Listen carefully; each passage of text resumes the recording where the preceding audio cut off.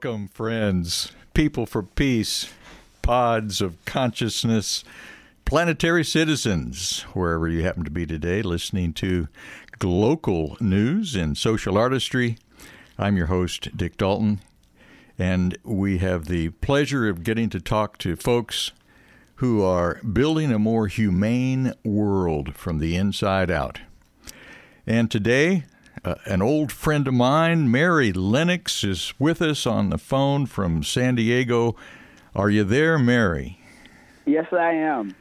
Good morning, Dick. How are you? You are there and you are here, my dear. I am.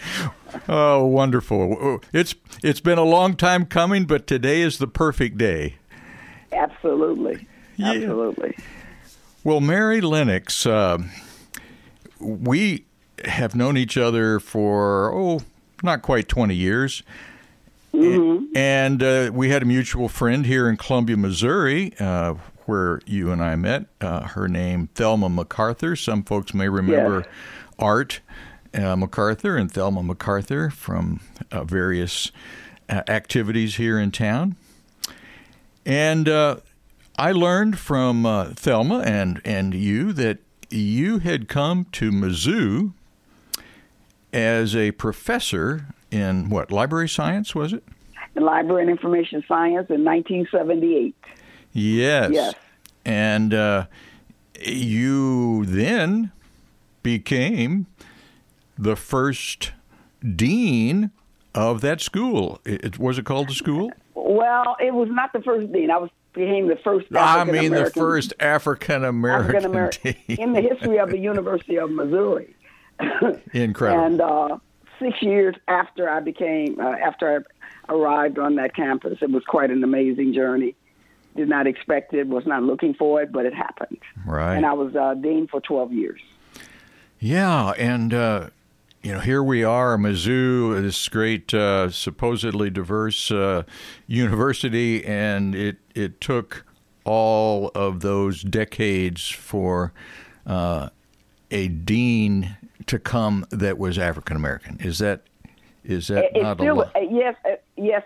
As far as I'm aware. Yeah. I still remain the only African American dean at the University of Missouri Columbia. Are you kidding? Even goodness. I'm not sure. Well, we'll have somebody. Somebody investigating that. But I have not met anyone. But the times have changed. Yeah. And they are changing. Uh-huh. But absolutely, one of the challenges of all universities, but particularly Mizzou, is to make sure we have a diverse student body, a diverse faculty body, mm-hmm. and absolutely a diverse administrators who can understand and add to the mix of challenges to answer the challenges and needs of all of the people that are at Mizzou, and to realize that we are creating at a institution of higher education leaders of the future. Exactly. So leaders of the future need to see that what a diverse community looks like, and to take that message into areas where people are not as aware or awake mm-hmm. about these matters. Mm-hmm. Yes, we haven't arrived yet. Well, we haven't, but I have moved. I'm no longer an academic dean. I have a new calling to my life, and that is to be a poet. And I think that is also a segue to helping people understand the diversity, not only racial diversity, not only cultural diversity, but to look at the diversity of our world. Oh, yeah. If you think about zebras, if you think about flowers, each and every flower, each and every zebra has a different stripe. Each zebra has a different coloration of stripes. Mm-hmm. They look the same, but they're not the same. Every yellow flower, we think we're looking at one flower. No, we're not. We're looking at different flowers. Each may have colors of yellow or blue or red or whatever, but each of those floral gifts to us are are different. Mm-hmm. And that difference is how creation is. It is, and it continues to be every minute, every second. Yeah. Absolutely, absolutely. In fact, I wrote a poem this morning as I walked by the sea. I was going to ask what your poem this morning was. Well, you know I write a poem every day. So This poem of the morning is Message from the Sea. And it says, in scant light, ocean waves of early morning echoes good morning, then goodbye. Relentlessly moving to and fro, saying hello to my soul in each moment. Never the same, yet all are one in the oneness of change. Amen. That was what's on my mind this morning. I love it. I love it. Yeah, the Pacific Ocean. Yes. Well, you have sent me your poems for several years now. Yes. And I have all the emails, and right. I was looking through them, and I have one that I'm going to see if you would even let me read later sometime or whenever during the hour. I would love to hear it. I would love that. And also, I think you have one that you and I both consider not only a beautiful poem, but a powerful story that I hope you're going to be able to read with us this morning. Are you talking about the Great Migration? Yes, and maybe you can, this is your hour, so however you want to set the hour up with maybe, do you want to start with sort of... I think that sharing this story of the Great Migration really is a wonderful way to touch upon the issue of my family history, but yet the poem really speaks to what is happening with immigration and migration here and now. And I don't know, I have been amazed to find out that some people still do not know of the Great Migration. Mm-hmm. 6 million African-American people migrated from the rural South to urban cities of the North from the early 1900s until the 1970s. Mm-hmm.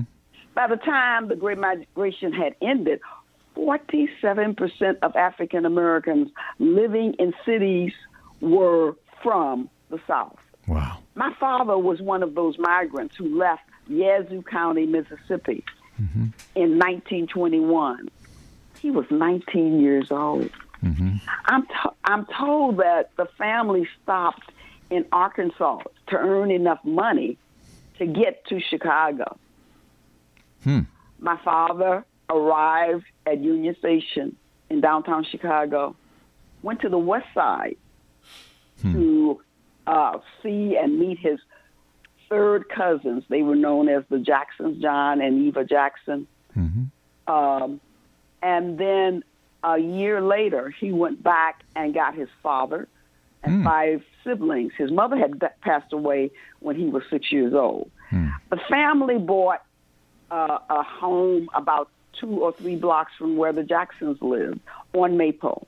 Mm-hmm. And then my father went back south. He met someone and married her and brought her back to Chicago. But let me go back in the story. My father's family lived in a 2-story building with a basement that my grandfather, Stephen, ran as a grocery store. And then when my father married, he left that space and went to a street 2 blocks over, Warren Boulevard. Mm-hmm. And there they bought a house, and it was 2541 West Warren, and I was born in that house in 1944. We're born the same year. Oh, okay.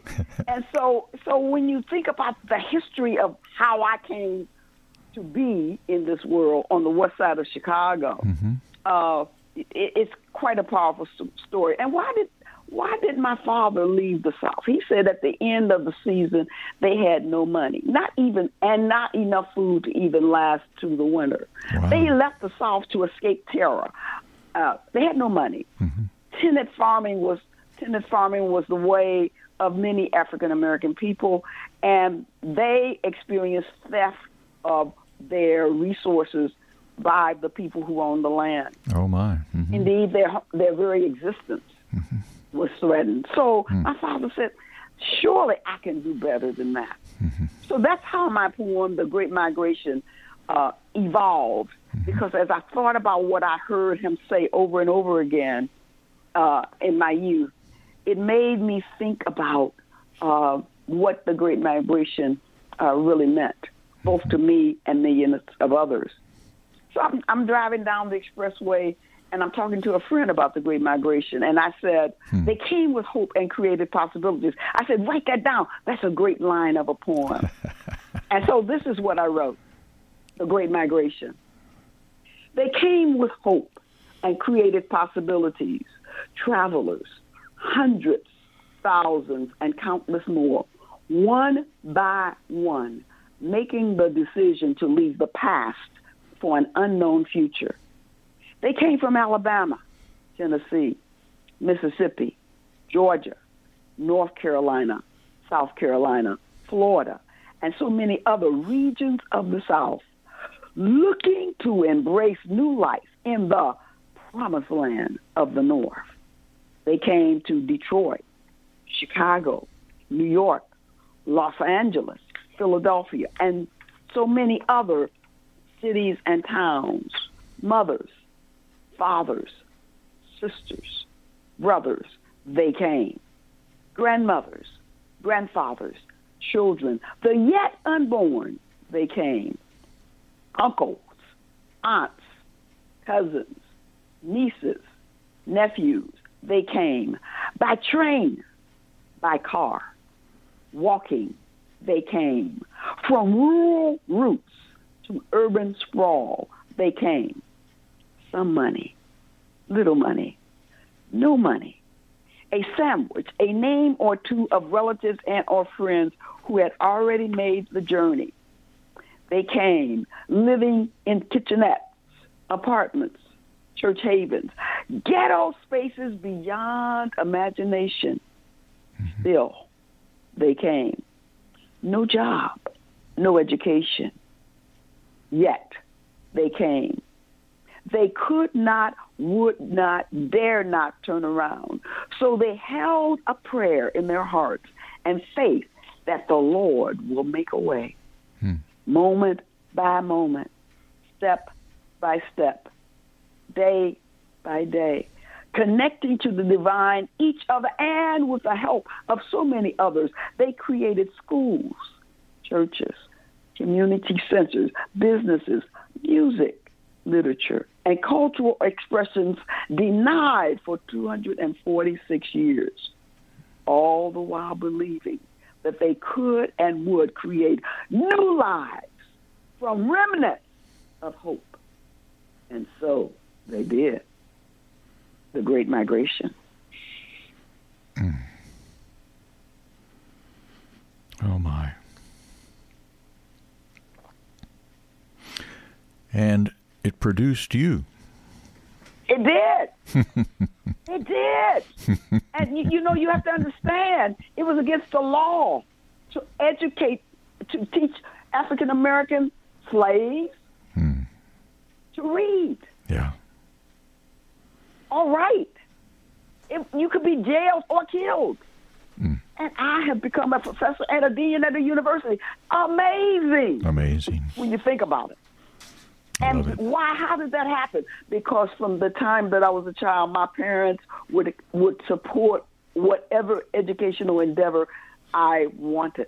And every day I heard them say, get your education. That is how you will rise above this racist society that you are in. You get your education. And still I and rise. Then share what you know and share what you know with others. And I've had an amazing life because my parents understood the importance of education. I love it. You're not the story that everybody gets to tell. Exactly. Yeah. And that's why I think it's really important that people begin to understand the world has already changed. Mm-hmm. There will be a world of diverse people all over the globe forevermore. There will not be any one race or one ethnic group or one national group that will dominate the world because we have created a global society. Mm-hmm. And therefore, we have to understand, we have to prepare everyone in our society to be able to contribute their best gifts to the world. That's what divine order is all about, educating or helping people discover, uncover, and share their gifts to the world. That was what my TED Talk was about. I just did a TED Talk at the University of San Diego on September 28th. And that TED Talk was about finding the poetry within you. What does that mean? I put pen to paper every day. I write a poem every day. But your poetry might be random acts of kindness. It may be service to others. It may be gardening. It may be music. It may be writing fiction. But whatever it is, you do it every day with intention and attention. Mm-hmm. And what does that do? When you embrace your passion, you are embracing that divine gift that was given to you at birth. And when you share, when you have the willingness to share that gift, first with yourself and then to the world, you are having, as you do your passion, you are having a conversation with the divine, which is the source of all creativity. And so when you do your passion, you are loving yourself. And when you love yourself, you are able to give that loving presence out into the world. You radiate that loving presence as you walk, as you talk, as you encounter other people in the world. And thereby, you change the world, not by changing the other person, but by changing you. And so that was what the TED Talk was about. It's going to be available on the web at some point. But right now, we talked about that was the essence of it. Once you understand that you and every other person on the planet makes a difference in the world, you then are able to recognize that within yourself, and you understand that about yourself, and therefore your thoughts, your actions will reflect that understanding that your presence in the world makes a difference. And if you have a thought that goes through your mind that says, I can't, what do you say to it? What you say is, no, there are other thoughts. You examine those thoughts. And I think that's one of the gifts that has blessed my life, is to examine your thoughts. Mm-hmm. Where did that thought come from? Right. When did it come? How did it come? And often the thoughts are not from today, but it's from our past. It's from the past where African American people were told, you are not able to, you are less than. You know, when they voted African American, slaves were 3/5 of a man. How does that? I don't know how that works. I don't know how you can be 3/5 of a man. Well, where do the lungs go if you 3/5? Right. Or what, you leaving the brain out? How does that work? I don't think it works. But African American people were told from the beginning of time, you can't. Mm-hmm. I mean, from the beginning of time in America. Right. Okay, you can't.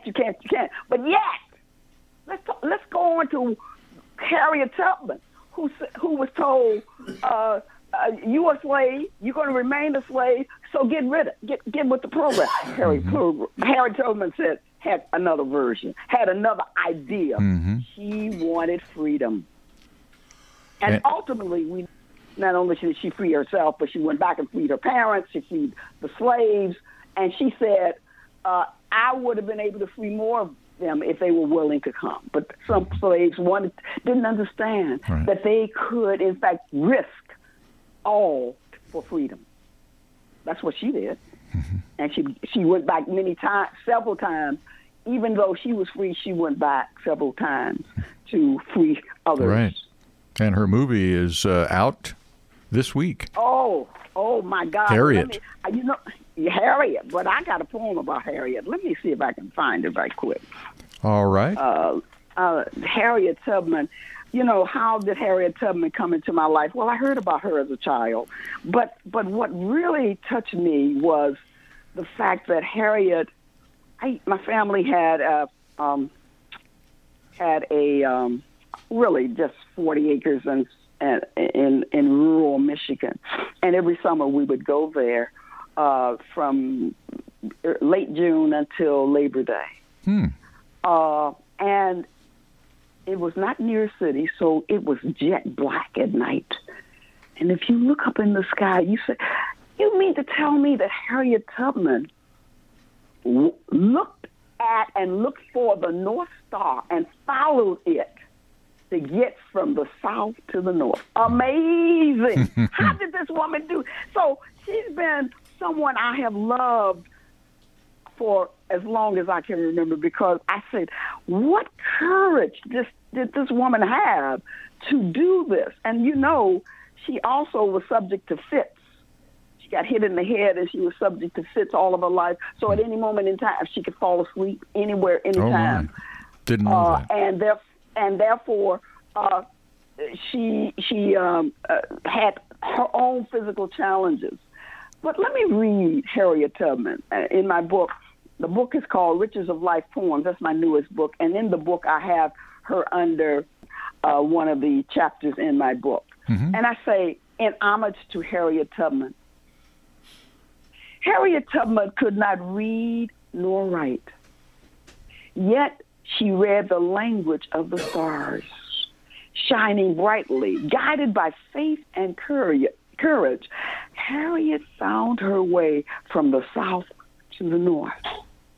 No, she was not on a mountaintop like Moses of old when she heard the call, but in the cotton fields among the thieves of humanity when she answered the call.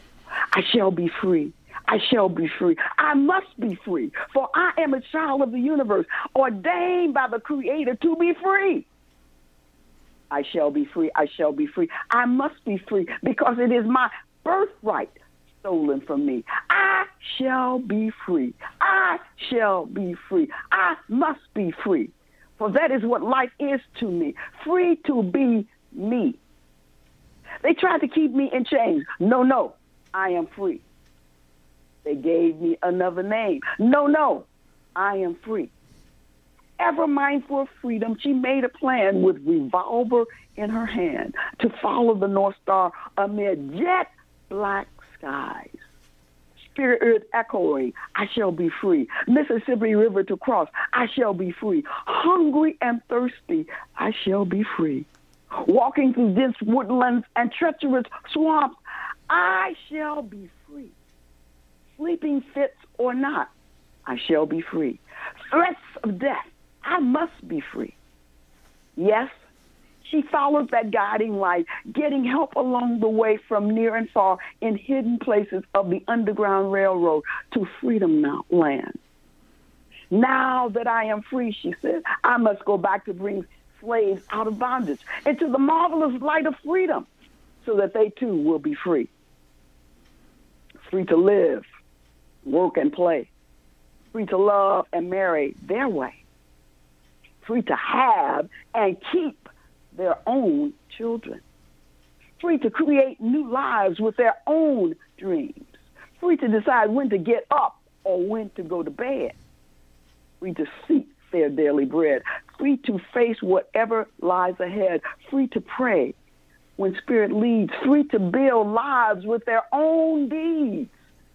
Free to decide about their lives. Free to just be. Free. Free. Free. Harriet remembered well when she asked the Lord to take her hand. She said, quote, "'Twas me, 'twas the Lord. I didn't know where to go or what to do, but I expected him to lead me, and he always did." Harriet Tubman, a giant of humanity. Thank you. We're going to take a station break. Mary Lenox, poet Mary Lenox. And while we're on the break, I don't know if it's in one of your two books, but would you check and see if you can access the poem, Who Are They? Ooh, I will do that. Because I don't even want to begin to read it myself. I need to hear you read it. Okay, let me see if I can find it. Okay. We're going to take a break, and we'll be back in just a few moments with more of poet Mary Lenox.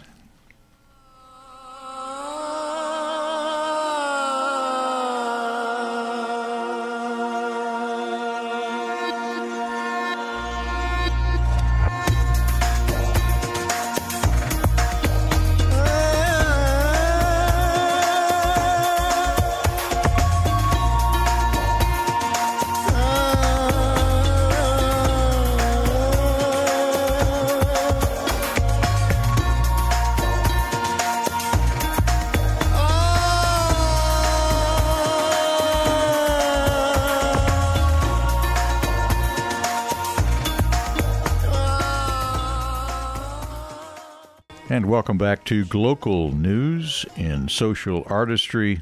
I'm your host, Dick Dalton, and my guest today is Dr. Mary Lenox, now hailing from San Diego.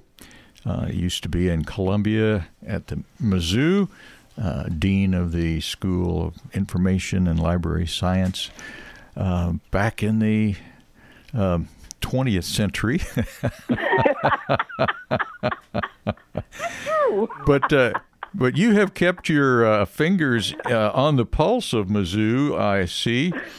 I have in front of me a letter that you wrote to interim President Middleton after the Ferguson tragedy and the rising up of voices on campus that were kept from speaking for so many decades.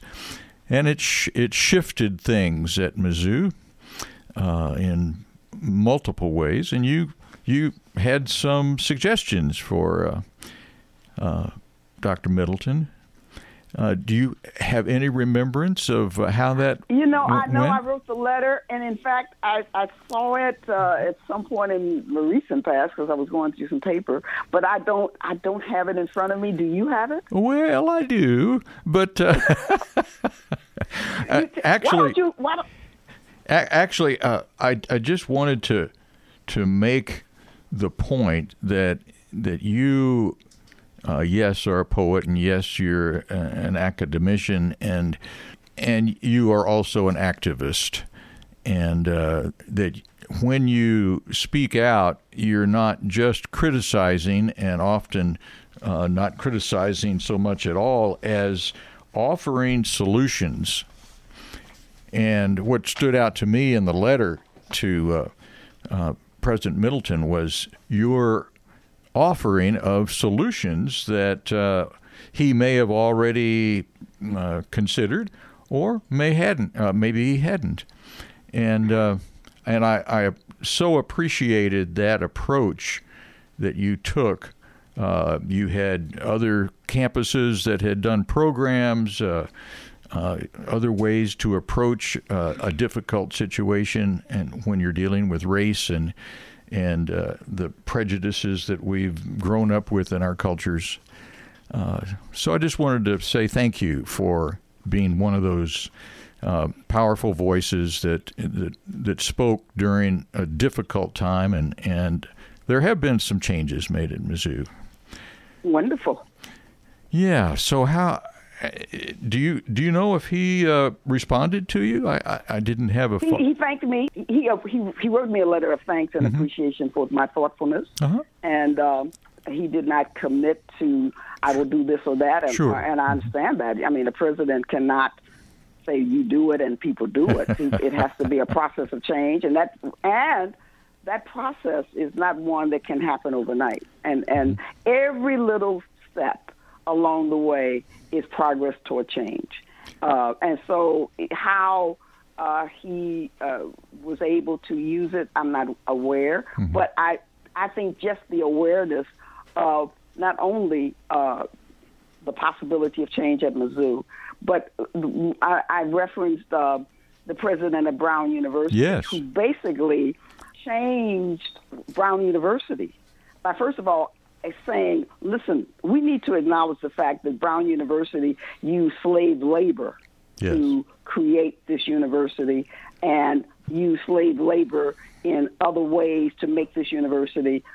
We have profited from slave labor, and let's look at what that is. And what I was amazed at was she did not say, let's look at it and write a little letter. What she did was she engaged the academic community by inviting, by looking at asking academicians to research the truth about what happened with the creation of Brown University, and how do we then now that we acknowledge that there was a use of slaves to benefit others, but not the African American people who made Brown University's endowments. I can't go into all the details right now, but the point is that she was saying we as a university must look at it and then develop some solutions. But what I loved also about her was the fact that she wanted also for the university to engage Providence, Rhode Island. So they have a plan in place that engages the city as well as the university, and they believe in reparations, and so they have a whole program of investing in the education of African American students, and it is an amazing document. It's still on the web. It was on the web at the time I wrote the letter to President Middleton, but it really gives a step-by-step understanding of the process over several years before they created it, put it on the web, and it was one of the most amazing documents I've seen. So I haven't looked it up, but people can go to brown.edu. Yes. Exactly. And the phrase that they want to look for is slavery and justice. Yes. And I'm sure a document will pop up. No. Yes. It'll be a PDF that they can go through the table of contents and see the different areas. And it's more than one document. I mean, it gives a whole view of what the process was and what the outcomes was and what the programs have been set in place to keep this process moving forward. So that was Ruth Simmons. Dr. Ruth. Oh my God, she's my current Harriet Tubman. Yeah, she was an emeritus and then emerita, and then went back and started or came back to faculty work. So but she understood that what she was about was not just about being a president and managing the internal affairs of the university. She recognized an opportunity to really address a very insidious, challenging, difficult issue, bring it to the front, and let's now change this. What do we do to change it? Now that we know, what do we do to change it? But you asked me to read from the poem, Who Are They? And I thought I would kind of give you an understanding as to how this poem came about. Is that okay? Well, of course. Okay. Please. I'm Laura Usher is a friend of mine. She lives in Iowa. She gave me a call one day, and she said some of the kids where she worked, there was such an issue of bullying. And she said, would you write me a poem? I said, well, I don't write poems on demand. She was commissioning you. Come on. I said, okay, I would. She said, well, I really want to get a message across about, the difficult issue of bullying. And I said, okay, I will consider it. And before I knew it, I was really very much amazed at what came out in terms of the idea of the issue of bullying. And I named the poem, Who Are They? Here's the poem. Who are they? Who are they who hide their self-loathing behind a curtain of darkness, all the while sprouting venomous words to intimidate others, so like a poisonous snake defending itself?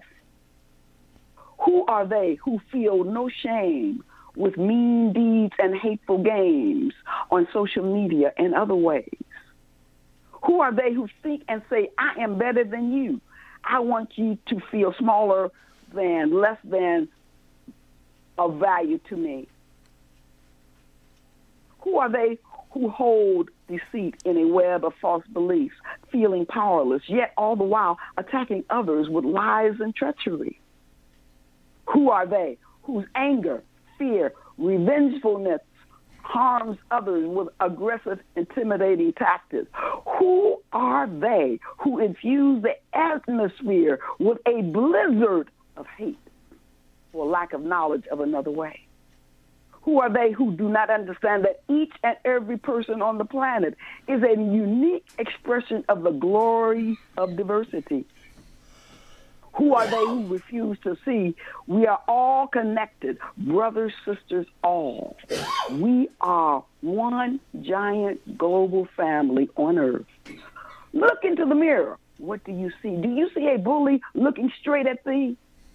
Do you feel helpless, hopeless, defeated, really wanting to say, help me, for I know not another way? The answer is right there inside of you. Your lovely, unique self awaits you. Look around. See that we are connected near and far by our shared humanity. Respect yourself by word and deed. Others will reciprocate indeed. You can decide from this day forward, I will let my light shine regardless. Oh, how happy you will be to feel the joy of that discovery. So before acting in unkind ways, stop, think, feel, ask, do I want to receive what I am giving out today? Who are they? The poem. The poem. Copyright 2016, Mary F. Lenox. Yeah, but I sent it to you in 2016, but it's in my current book, Riches of Life, which just came out September of this year. Yeah. Oh, wonderful. Right in that book. And the name is Riches. Riches, R-I-C-H-E-S, Riches of Life, poem by Mary F. Lenox, and it's available online at Amazon, as is my first book of poetry, Threads of Grace, Selected Poems. What a beautiful way to rephrase the golden rule. Do I want to receive what I am giving out today? Yes. Wow. I love it. I think when you think, and I think one of the things I do in the morning, I set my intention by, if I go to the Y at 6:30 in the morning, sometimes 7. So sometimes I don't get a chance to write my poem before I go to the Y. But as soon as I get back, I write a poem. But if at all possible, I set my intention. And my intention every day, I try to live each day with a grateful heart, but I also try to live with a mindful spirit. That is to say, I want to be aware of what I think, what I say, and what I do. And I think when you start with that kind of idea of being mindful of what you think, say, and do, then you may pause before you say something or do something. I think kids, I shouldn't just say kids. Sometimes people will say things on the web, on Facebook or other social media, and as soon as they say it, sometimes they're sorry that they did. I mean, I don't know if it's true, but I heard that a young girl wrote her friends on social media, and said, "I feel like killing myself today," and they wrote her back saying, "Why don't you do it?" And guess what? She did. Yeah. And so I think we have to understand that our words matter. Yeah, they're powerful. They're powerful. And young people in particular have to understand, wait, stop. give yourself a moment to understand what your action how your action will affect another person. And it does. I thought when I read the poem, Who Are They?, that I was reading a poem that might have been written in 2018 in reference to some of our leaders in the world. Oh. Oh. Continue on, Dick. I see that you understand. Because it's the same characteristics. Your opening phrase of that is talking about the person who has the, how'd you phrase it, the self-loathing. Yes. Is hidden behind a curtain of darkness, but all we see are the spouting venomous words to intimidate others. And right. Yeah. So you're describing this inner world that inhabits way too many people, and their outward expression hides the torment and turmoil that they live with. Exactly. Yeah. And I think the other thing is that we, as I said earlier, we cannot change other people. Mm-hmm. Well, we can change ourselves. Mm-hmm. And we do it all the time, or not, based upon the choices we make each and every moment. And so I think it's really important for us to understand that whatever is going on in the political arena, whatever is going on in your work arena, whatever is going on in your home arena, you have the power to empower yourself to make the choices that will make a difference 3 feet in front of you. Mm-hmm. Mm-hmm. You know, the people you encounter as you walk out the door. I was in Chicago. And, you know, Chicago has these huge streets where you have to cross. And sometimes the light will change in the middle of the street. I walk with a cane, so I cannot run across the street even though the light has changed. Mm-hmm. This white man stopped in the middle of the street, waited till I walked to where he was, and then he walked with me slowly across the street. When we got to the curb, he turned around and said, I just wanted to make sure you got across the street.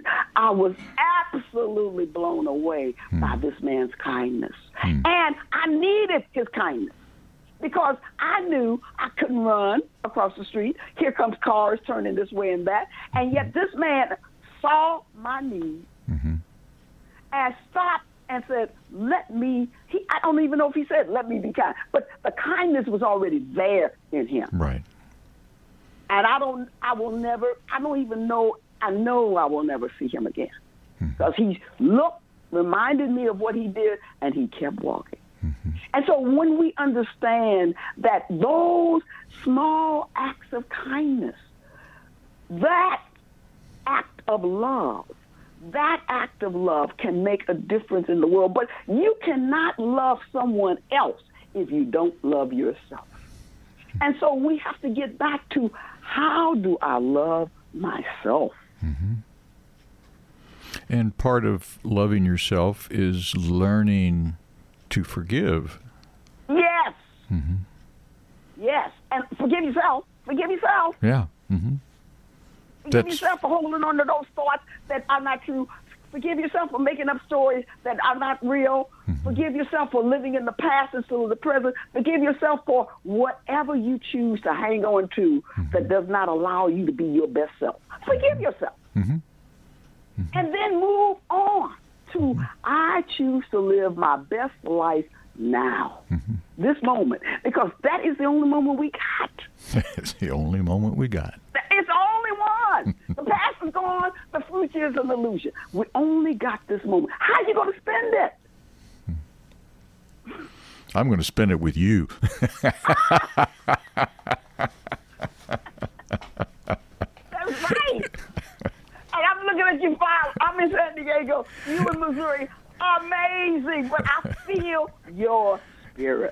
right? Across the ether. I feel it. Oh, I feel it. I'm looking at your face. I'm Yeah. holding your hand. Right. You know, and I think the other thing I want to say is, it's not just loving yourself in terms of understanding the humanity of a person, the children, the people, not only loving the people, places, and things, but to love all of creation. When you go out into the world, and John O'Donohue says this beautifully in his poetry, when you step into the world and you see the flowers, the trees, the rocks, the bay, the ocean, the sea, and when you see it as part of a living organ, as living divine gifts to you, those are my words, then you then see, they embrace you. The colors embrace you, and therefore you see more of that blue, of the sun, you feel the light of grace more because you are attentive to the divine spirit which is underneath what you physically see. You know what? I found a poem that I did not put in my book, but I'd like to read it to you because it happened. It's called "What Is Blue." Do we have time for that? We have about 5 minutes, and okay. I get the nod from Dennis. Okay, well, I think what I want to do, I will say what I really want to do is read my poem, Ode to the Sweet Potato, because what is this color blue? This is pretty lengthy. So let's just say I'll send it to you as my gift to you today. But I want to read Ode to the Sweet Potato because it is such a powerful story. We started off with my ancestors, and maybe we should end with that. The Ode to the Sweet Potato is a poem I wrote really let's see, when did I write this? Let's see. I wrote this in 2017. Now, let me tell you how it happened. I was listening to Mary Oliver the night before, and some of her poems. Mary Oliver. The poet Mary Oliver, and one of her poems was called "The String Beans," and they got my attention, and then I went to sleep. And then the next morning, I opened my refrigerator and I saw this perfectly shaped sweet potato, and I decided to cut it in half and really look at it. And out of looking at that sweet potato, here's what came up. Ode to the sweet potato. Oh, sweet, sweet potato, how splendid you are with copper coat and lush orange flush, calling forth memories of the sun in autumn dawn, rising into clear blue sky. Your bark-like skin with lumps and bumps, so reminiscent of life, holding memories of forgotten experiences. Your singular color in vivid boldness, hidden within like circular waves in a pond, or the sun amid a constellation of plants afar. But you are so much more. Your secret divinity discovered by Aunt Honey, Aunt Hortense, Aunt Violet, Aunt Jessie, and many other ancestors long gone, sliced, diced, baked, boiled, fried, transforming your deliciousness into such delectables as sweet potato pies, candied yams, mashed potatoes. Oh, how they knew you from the inside out. Beautifying plates with sumptuous and yummy taste. Like all of us, you need your own unique space, growing from roots to tubers in your cocoon of warm darkness, while your green leaves on vines above ground lift arms to the light. After leaving the birth chamber, you ripen into sweetness like an old friend. Your sacrifice for others cannot be forgotten, for every time your goodness enters within, it's like an exquisite gift. Yes, there are Yukon Golds, Saxons, and other spuds, but you are queen with your rich diversity of vitamins, minerals, fiber, estrogen, and soothing texture. So versatile and true, authentically you. Ode to the sweet potato. Ode to the sweet potato. All right. We will need to end with that. All righty. I would like to make a reference, though, to George Washington Carver and Yes. The Sweet Potato, and the book Yes. The Man Who Talks with the Flowers, Yes. because of his incredible spiritual connection to Yes. the Sweet Potato, etc. And you and me and everyone, and this has just been a delightful, I wish we had another hour morning. Oh, Dick, I am so delightful to talk to you. And, you know, we've known each other for years, but it's great to be able to share this special moment, this special time with you. It is. I am so delighted that you invited me to be a part of the show today. And thank you, thank you, thank you. And thank you. Love you much. And Love folks, you. join us next week for more local news and social artistry. And remember, wherever you are, that is your world. Please leave your world cleaner, more peaceful, and more loving than you found it, because if it is to be, it is up to us. Take care. Talk to you soon.